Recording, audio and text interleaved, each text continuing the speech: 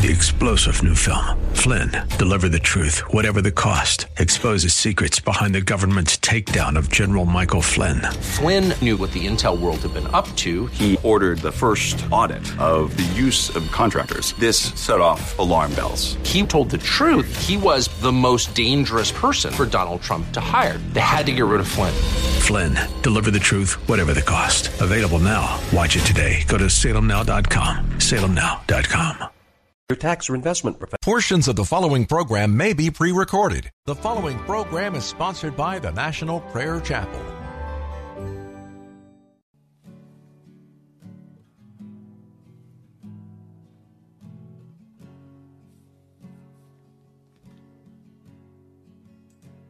There is a judgment greater than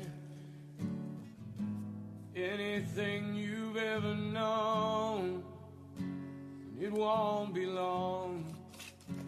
Your life will pass by as a vapor, and you will stand before the judgment seat of God.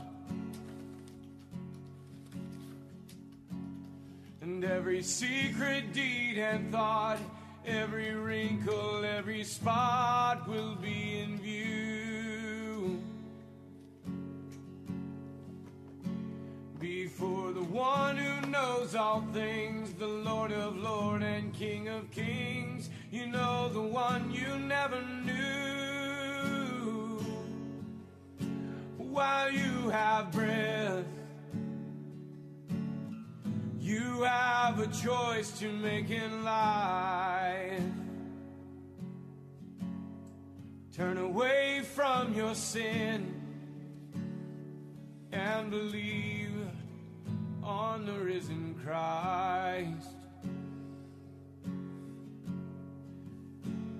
You can find peace in Him from the judgment that's to come.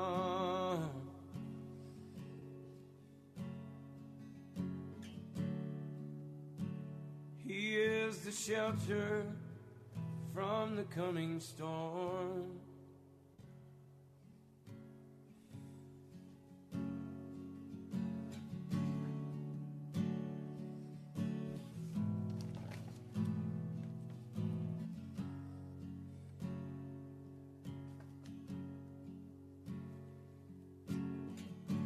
All creation shakes at the mention of His name.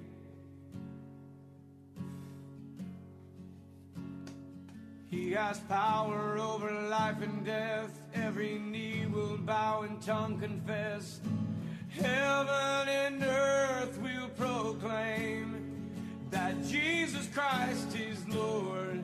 To the glory of the Father, will you bow? Will you surrender to His majesty?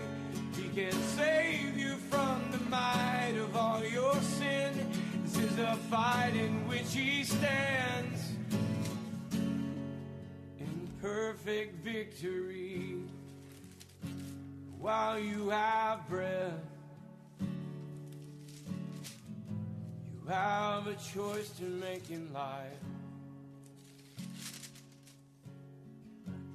Turn away from your sin and believe on the risen Christ. You can find peace in Him from the judgment that's to come.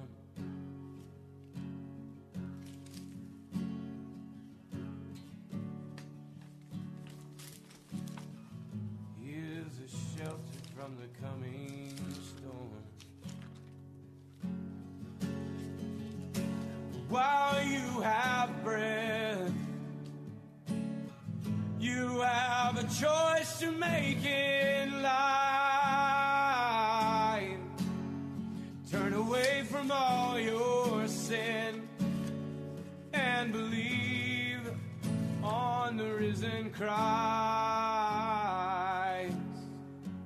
You can find peace in Him from from the judgment that's to come.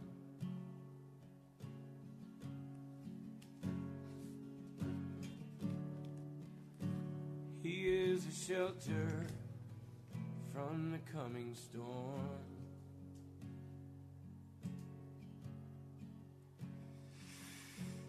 He's the only shelter from the coming storm.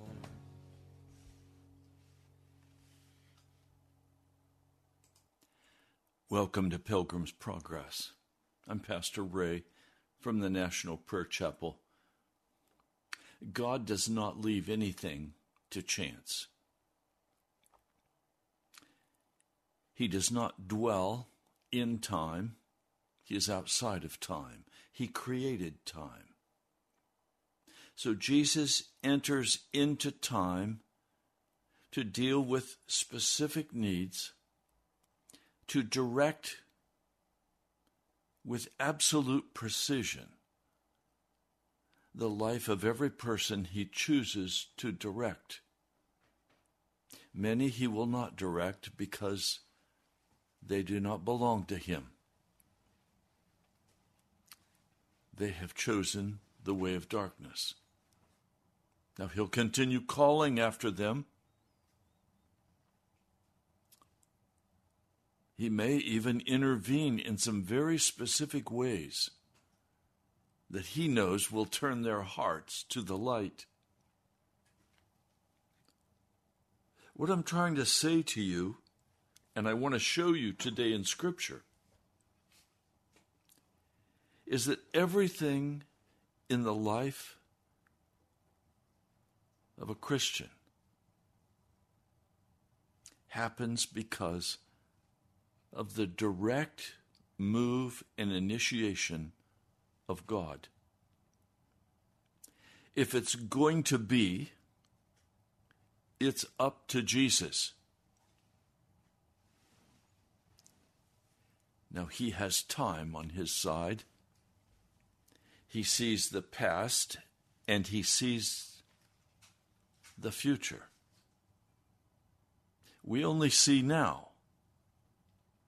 I'll not ever go back and live in my past, and I will never live in the future. I live here, in the present, now. So what matters is the decision I make now regarding my eternal salvation and regarding the work of Jesus. There's a passage of Scripture I'd like to share with you just very quickly. Let me turn to it. It's in the book of Matthew. No. Oh, here it is. In the book of Matthew, we're given an insight by Jesus. It's in Matthew 15, verse 13. Every plant which my heavenly Father planted not will be pulled out by the roots. In other words, Jesus is saying, look, the only thing that will last is what my Father does and what he does, not what you do, not the projects you work on, not the church you start, not the pile of money that you create. The only thing that will last is what is planted by the Father. Now, I want to go to several very quick stories to describe how this happens. But please, hear where I'm going and what I'm going to show you today in the Word. And we'll end up in the Gospel of John, because John unveils this in a magnificent way. what is going to happen in your life for the kingdom of God must be initiated by God, not by you. So I wake up in the morning and I say, you know what? This radio broadcast needs to go national. I know I have the ability to go talk with people, to raise the money, to make it happen. If I do that, I just planted my own plant. Instead, I wait upon the Lord, I pray, and I wait for His very specific directions regarding what He wants done for the building of His kingdom. Now, He may direct me to go speak with very specific people and outline the vision of reaching America with the gospel of holiness, of salvation. Okay? Then I'll do that. But I have learned the hard way, and I can't begin to express the sorrow and the anguish that have been created in my soul by my choosing to go and do what I think needs to be done, to reach out my hand and grab for myself. It has been utter destruction in my life. And God has severely disciplined me for doing that. I have paid a horrendous price in time, in energy, in money, in emotion for reaching out and doing what I think I want to do. On the other hand, as I have simply done what Jesus has asked me to do, like do this radio broadcast, do the YouTube, these things were directly given to me as instruction by the Spirit. And so I do them, and I keep doing them. I'm not on and off. I'm here, time after time. I come and do what God has told me to do. Well, do you get tired? Yes. Do you have to rest? Yes. And then what do? Do you quit? No. I keep going.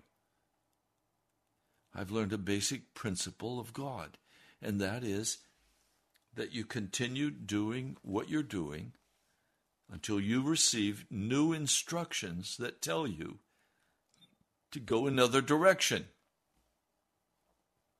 And you don't change what you're doing until the Lord speaks to you and tells you, okay, it's time to stop. It's time to start this now.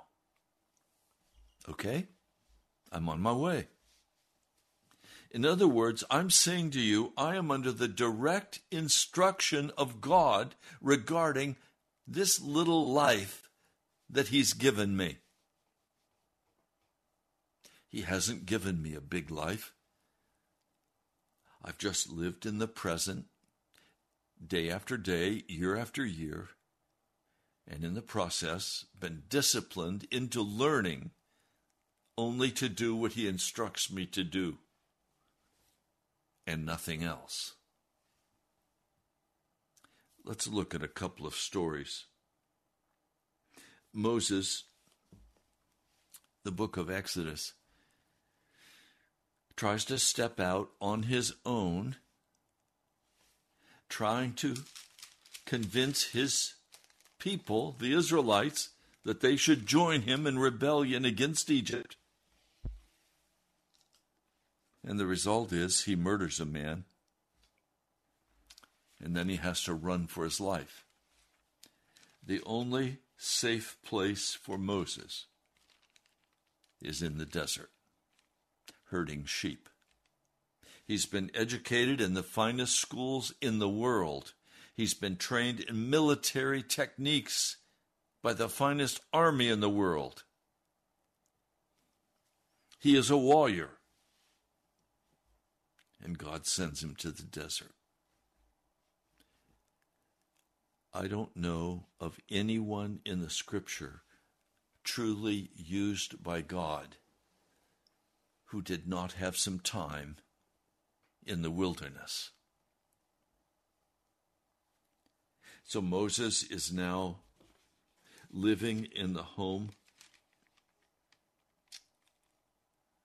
of a high priest, not of the Lord, but of paganism. He's married to one of the daughters, and he spends his days with a little herd of sheep. He doesn't have his own herd. It's his father-in-law's sheep. He has nothing to show for his life. And for 40 years, he's out there on the far side of the desert, taking care of the sheep. I can tell you now that we would become extremely discouraged and finally have to make peace with being on the far side of the desert and accomplishing nothing in our lives. And everything that is American would say, come on, bail out of that desert, go find somewhere where you can have authority and power and make money.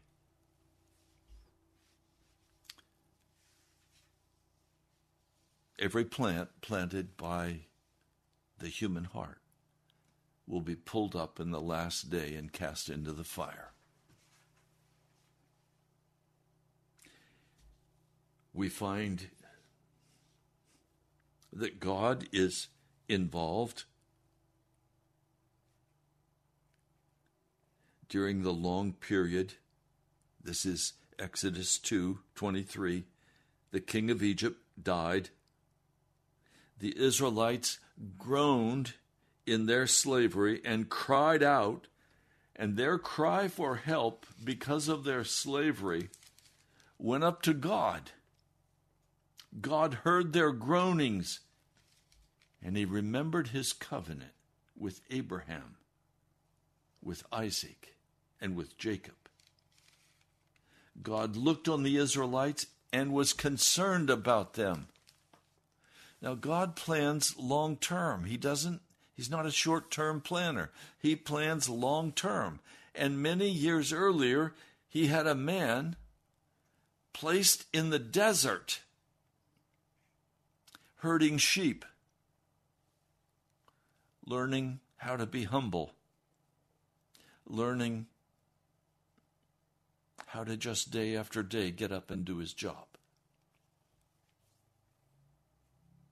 I suspect that there are some of you listening today who have been out in the desert for a long time doing your job, not liking your job, but doing it because that's what you chose or that's what God chose for you. And he hasn't given you instructions. He hasn't told you to quit your job. He hasn't told you go to this place or go to that place. Instead, he's silent. When God is silent, and I again have to say to you that God's silence has been the most excruciating pain of my heart. In the silence, we wait before God. And we do what he's given us to do. And a man who will throw that over and say, this isn't working, I'm on my way, I have more talent than this, I'm going to create something. Okay, go. And in the end, you'll lie down in darkness and you'll be miserable and you will have failed. I think of the story of Henry Ford. Extremely successful. But the one thing he wanted out of his whole life was to die with the lights on. And so, knowing Edison, he builds a generator, a big generator house. He lights up his mansion. And guess what? The night Henry Ford dies, there's a tremendous storm. And his generator house is flooded out. And he dies in darkness. Man can do everything he wants to do, but in the end he will die and it will be dark. So here's God saying, I'm concerned about the children of Israel. And I'm sure he looked at his calendar and said, it's time for me to activate my servant Moses. You may have been in the desert a long time, but you're going to have to wait. If you want to be in the will of God, you're going to have to wait until he activates you and tells you what he wants you to do and gives you the power to do it and gives you the money to do it. There's nothing left to chance with God. He knows about you. He knows the times you've rebelled and reached out your hand, as I have, to take for myself what I thought I needed and wanted in my personal life. And his judgment came. And destruction followed. And as I repented, he forgave me. And said, now wait on me. Wait on me. Wait upon the Lord, Ray. Okay? I've learned that lesson. I've tried to get around it. I'm being honest with you. I have tried to get around the command of God. I'm as good a preacher as so-and-so. Why can't I go and do the same thing he's doing? Because I told you to wait in the desert for me. See, the problem is we have our own agendas. We have what we think we should be doing. We have what we think we should have. We think this is how I should be treated. This is not fair. This is not right. Why am I having to wait so long? A man said to me yesterday, I really got angry with God on Sunday because I've waited so long for a wife and he's not brought me my wife. And you think, Pastor, I'm supposed to wait on God? Yes. Yes. Because God is trying to make sure that you're the right man that he can trust with this precious daughter he wants to bring to you. Because he wants to use you in the work of the kingdom. And until you've learned these lessons of waiting and being patient and not reaching out and grabbing what you want for yourself, Isaiah 50.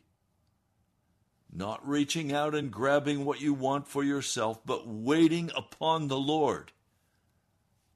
Until you've learned that lesson, you're of no value to God. And he will pass you by. And people say to me, God doesn't talk to me, Pastor. He talks to you. Why doesn't he talk to me?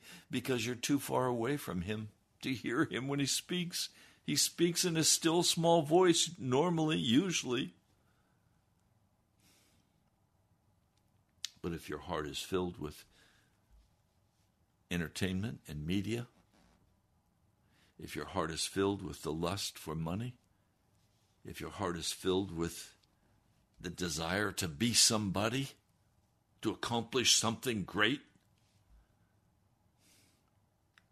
you won't hear God speak, and he'll let you go on by. And in the end, you'll go to hell. Now in chapter 3 of Exodus, Moses was tending the flock of Jethro, his father-in-law, the priest of Midian. And he led the flock to the far side of the desert and came to Horeb, the mountain of God. Now, he didn't expect anything to happen at Horeb. He's been there before, and nothing happened. God wasn't ready yet. And please, Moses wasn't ready yet, and the children of Israel weren't ready yet.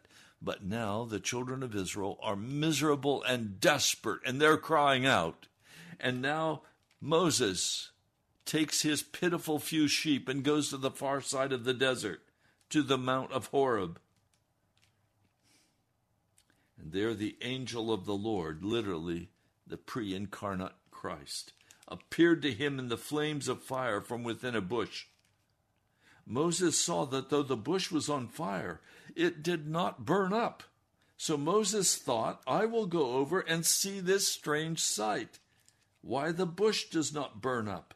And when the Lord saw that he had gone over to look, God called to him from within the bush, Moses, Moses. And Moses said, here I am.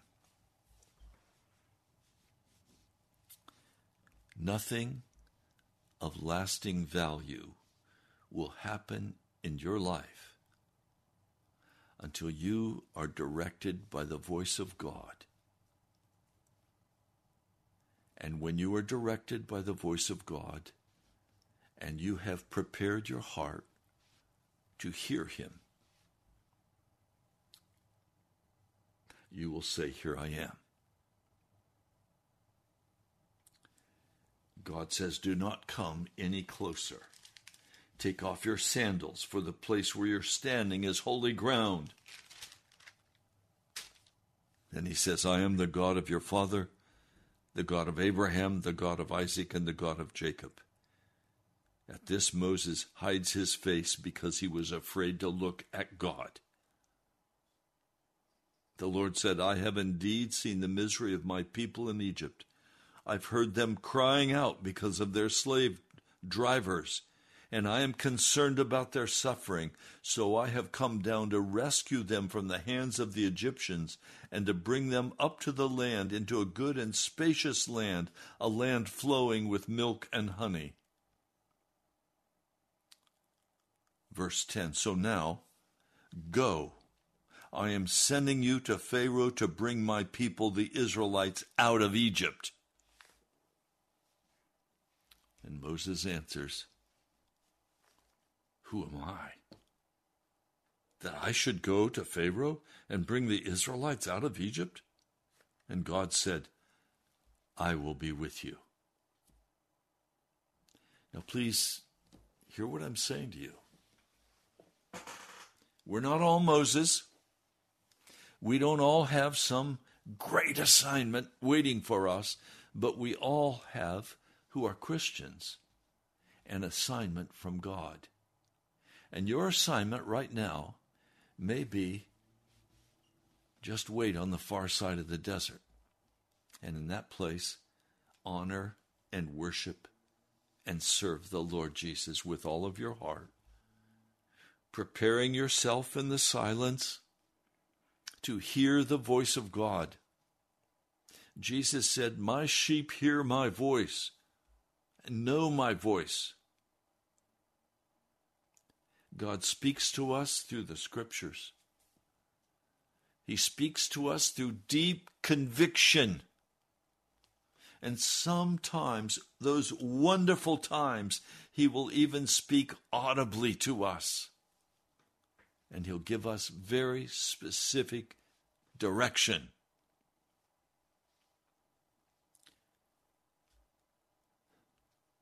Moses has lots of objections. He even makes God mad. I want that to settle into your heart.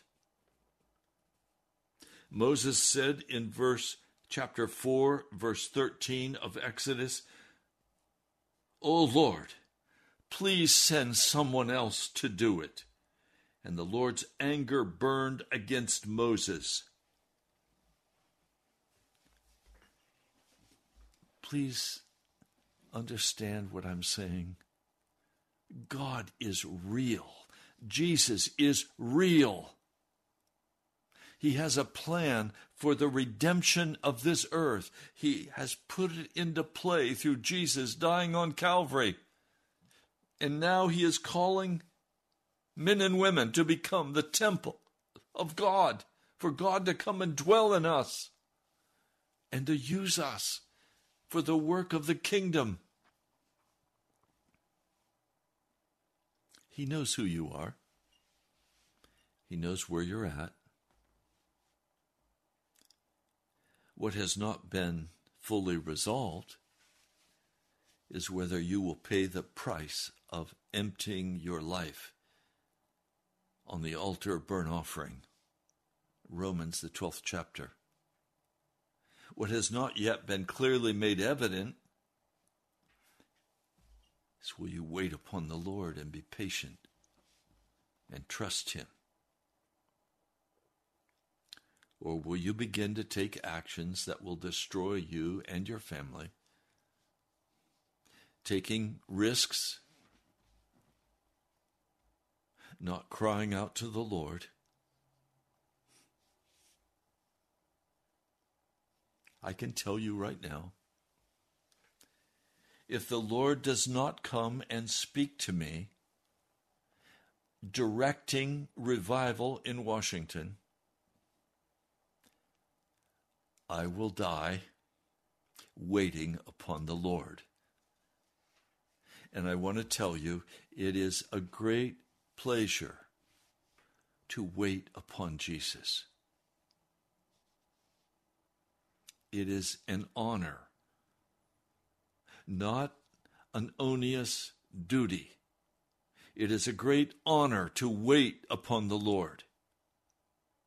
Now, please understand, you can pray in such a manner with a selfish heart, with a demanding spirit, with accusations against the Most High, and you will make God very angry with you, and you will make God disgusted with you. You will wear Him out with your words, and He will tune you out. God is real. He is the Creator God who made us. We have feelings, we have thoughts, we have plans. God knows all about that. He too has feelings and thoughts and plans. He is real. So you can get down and pray your religious little prayer and act like God is not real. You can have prayer like a yoga exercise. You can accuse God and threaten God. As I said to one young man, would you please stop fighting with God? Your arms are not long enough to box with Him. You will lose, and badly. So take responsibility for your life and determine that you will no longer accuse God. What you have going on in your life almost totally is dependent upon how you have responded or rejected Jesus Christ. That's true for pagan. That's true for the Christian.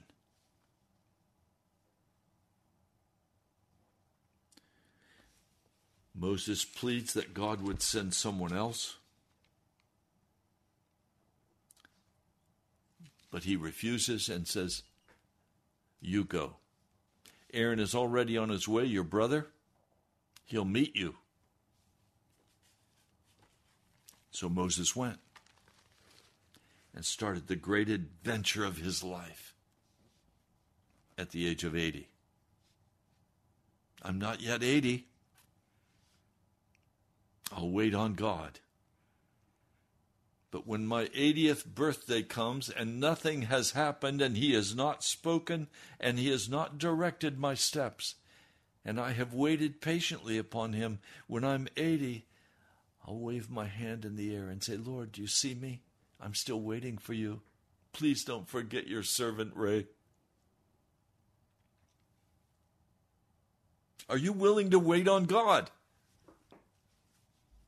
Are you willing to lay aside your impatience and your bitterness and your anger? Are you willing to wait upon God? And stop creating your own plans. Stop reaching out and grabbing what you think you want.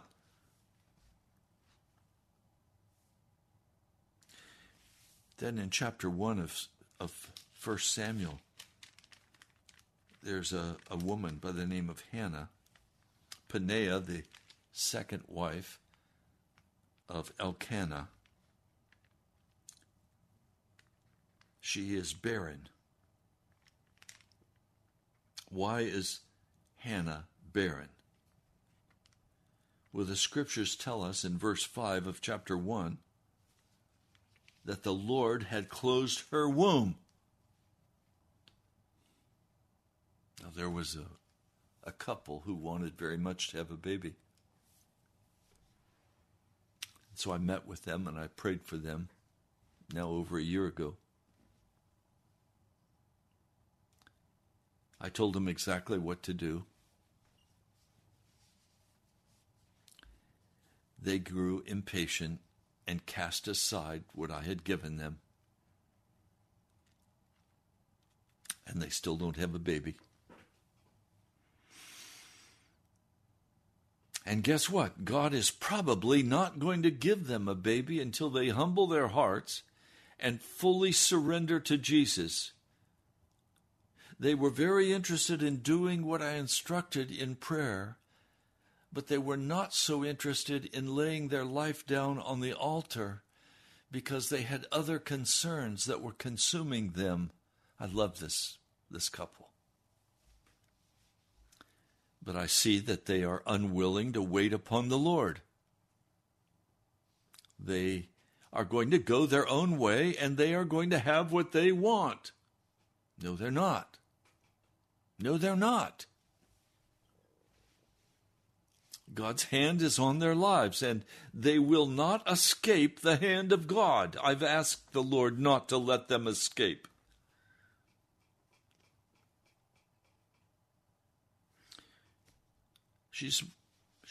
Hannah's without a baby. Oh, Peninnah, she has child after child. Why? Because the Lord has a plan and a need that Peninnah cannot meet. Because the Lord had closed her womb, her rival kept provoking her in order to irritate her. This went on year after year. Whether Hannah went up to the house of the Lord, her rival provoked her till she wept and would not eat. And Elkanah, her husband, would say to her, Hannah, why are you weeping? Why don't you eat? Why are you downhearted? Don't I mean more to you than 10 sons?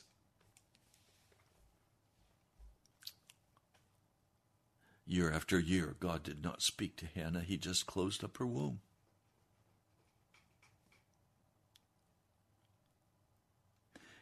It would have happened much more quickly had she just gone to the Lord and absolutely surrendered and said, Lord, whatever you want. If you want a baby, I'll give you the baby. Now notice, they'd finished eating and drinking in Shiloh, and they were almost ready to go back home. Hannah stood up. Eli was at the tent of meeting, sitting on a chair by the doorpost. And in bitterness of soul, Hannah wept much and prayed to the Lord. And she made a vow, saying, O Lord Almighty, if you will only look upon your servant's misery and remember me, and not forget your servant, but give her a son, then I will give him to the Lord for all the days of his life, and no razor will ever be used on his head. Oh, finally, Hannah understands what God wants. He wants from Hannah a son for his own work of redemption for Israel. See, we tend to think everything is about me. Everything is about what I want. Everything is about my circumstances. I'm so badly treated. I'm this. No. God is working out his plan for eternity, and you have a place in it if you will learn to wait upon him.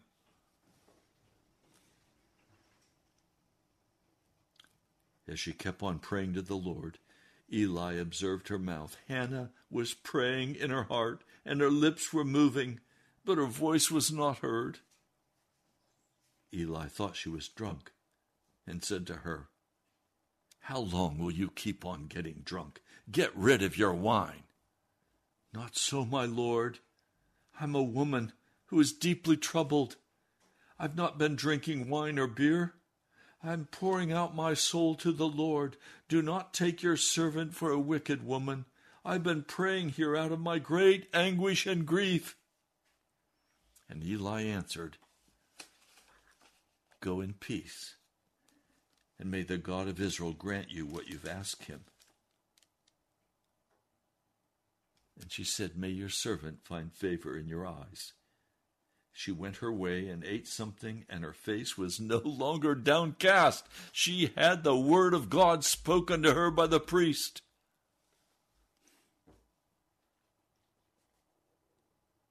Early the next morning, they head for home. Elkanah lays with his wife, and the Lord remembers her. And Hannah conceived and gave birth to a son. And she named him Samuel, heard of God, because I asked the Lord for him.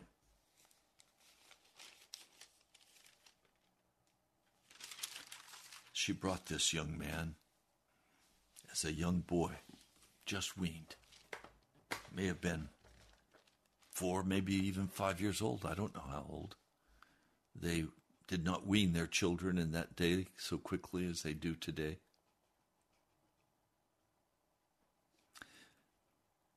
After the birth of the child, and after she has taken him and given him to the Lord for all the days of his life,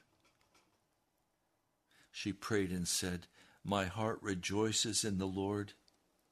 In the Lord my horn is lifted high. That is, my strength is lifted high.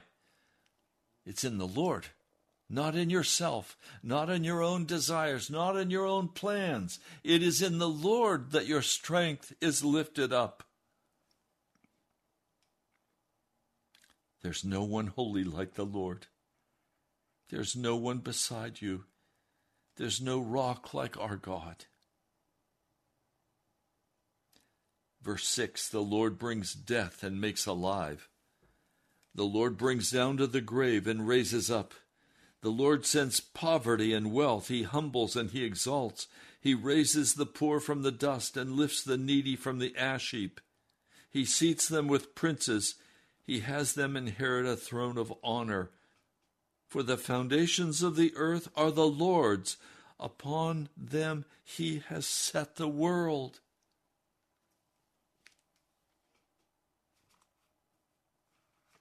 And Samuel now ministers before the Lord.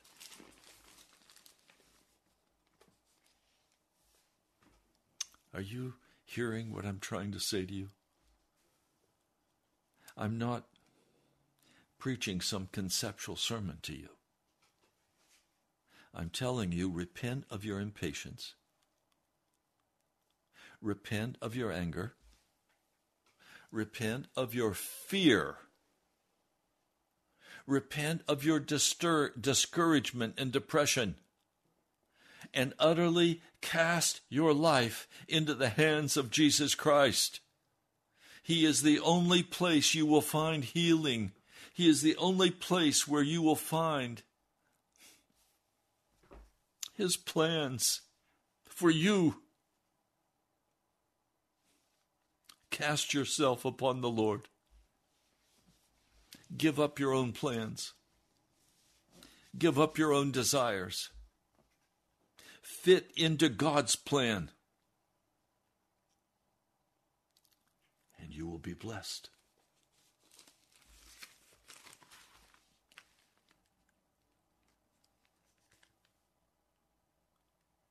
There's a story in the 9th chapter of the book of John. As he went along, he saw a man blind from birth. His disciples asked him, Rabbi, who sinned, this man or his parents, that he was born blind? Neither this man nor his parents sinned, said Jesus, but this happened so that the work of God might be displayed in his life. Wait a minute. This man has been born blind. He's lived as a blind man for 40 years. And this was God's plan for his life. That's what it says. He was born blind so that Jesus would come at the appointed time and heal this man. This man was born before Jesus was born in Bethlehem. And it was God's plan. God wanted this man to walk as a blind man, to sit as a beggar, to have everyone see him and know him, and then for Jesus to totally heal and restore this man and bring him to himself. What about his job opportunities? What about his wife and children, which he has none? He's missed out on much of his life. Is that fair?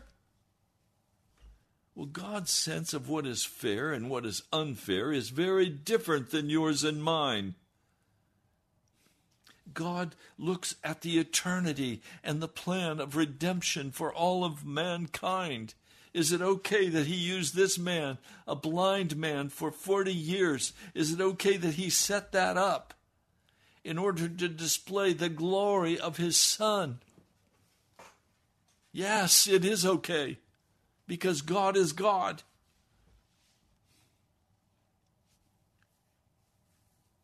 I had to deal with this when my late wife was dying of cancer. And I have to tell you that after she died, my heart was so broken that I basically really stopped praying personal prayers for quite some time. Where was God while my wife was dying? All he would say to me was, "You're too big for me to heal her." Broke my heart.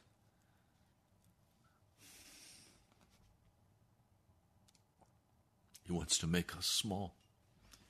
He wants us to fit into his plan. I trust that his very best interest is for good in my life. And I now know the good that came out of the death of my first wife, in the way it changed me and gave me an absolutely new understanding of who God is and how he operates and what he wants in my life. And first and foremost is that I would stop reaching out for what I wanted, but I would instead reach out to Jesus. That I would love him and trust him.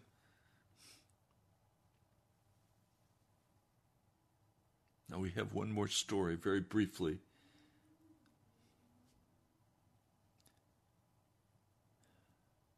Jesus heads back on assignment from the Lord, God of heaven. He heads back to Judea.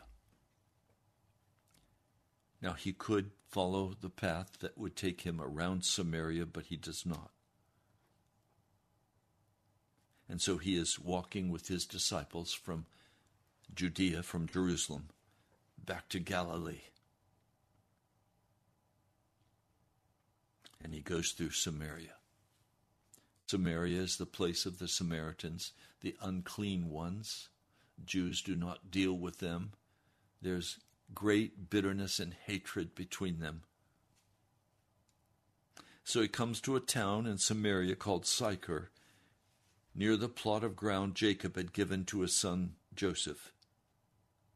Jacob's well was there, and Jesus, tired as he was from the journey, sat down by the well. It was about the 6th hour. That is, it was about noontime. It was the middle of the day, the heat of the day. And a Samaritan woman comes to draw water. Now, they would not normally come at that hour because it was the heat of the day. They would come in the early morning or in the evening when it's cool. but she is not accepted among the other women." And Jesus speaks kindly to her and says, "Will you give me a drink?" His disciples weren't there. They'd gone into Samaria to buy food for them all. The Samaritan woman says to him, "You're a Jew. I'm a Samaritan woman. How can you ask me for a drink?" Jesus answered, "If you knew the gift of God, who it is that asks you for a drink, you would have asked him, and he would have given you living water." "Sir," the woman said, "you have nothing to draw with, and the well is deep. Where can you get this living water? Are you greater than our father Jacob, who gave us the well and drank from it himself, as did his sons and his flocks and his herds?" And Jesus answered, "Everyone who drinks this water will be thirsty again. But whoever drinks the water I give him will never thirst. Indeed, the water I give him will become in him a spring of water welling up to eternal life. Sir, give me this water so that I won't get thirsty."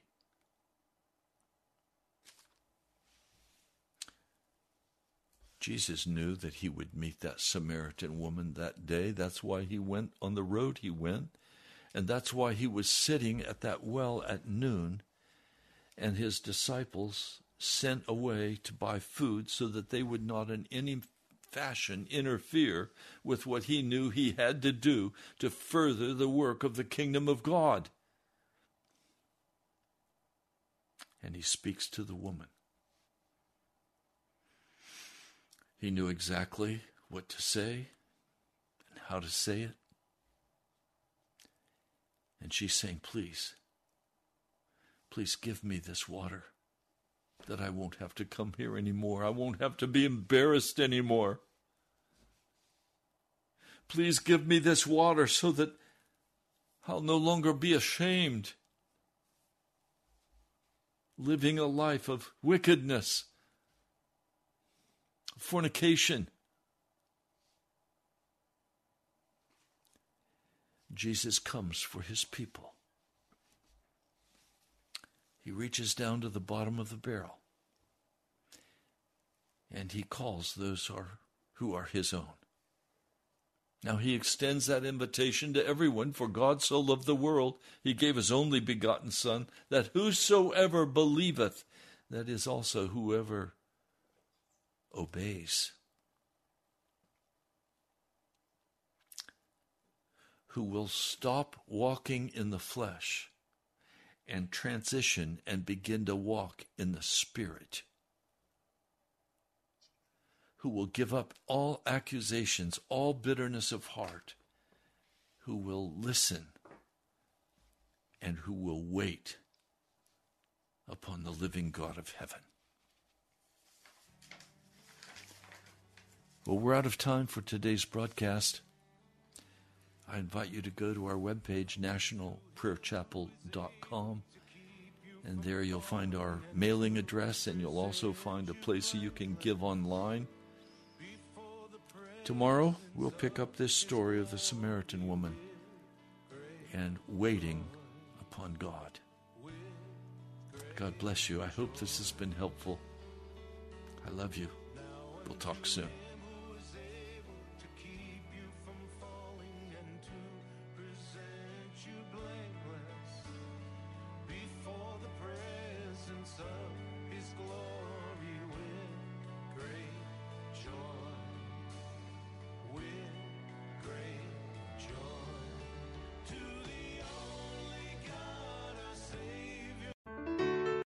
Three-star General Michael J. Flynn, head of the Pentagon Intelligence Agency, knew all the government's dirty secrets. He was one of the most respected generals in the military. Flynn knew what the intel world had been up to. He understood its funding. He ordered the first audit of the use of contractors. This set off alarm bells. The explosive new documentary, Flynn, Deliver the Truth, Whatever the Cost, uncovers the facts behind this scandal. Flynn told the truth. He was the most dangerous person for Donald Trump to hire. I find out the worst enemy that I'm going to face in my life is right here in America. They took my assessment and they wanted me to change it. And I was like, I'm not changing it. They had to get rid of Flynn. With in-depth interviews, archival footage, and never-before-seen personal records of the man behind the headlines. I just felt like I was drowning. Flynn, Deliver the Truth, Whatever the Cost. Available now. Watch it today. Go to salemnow.com. salemnow.com.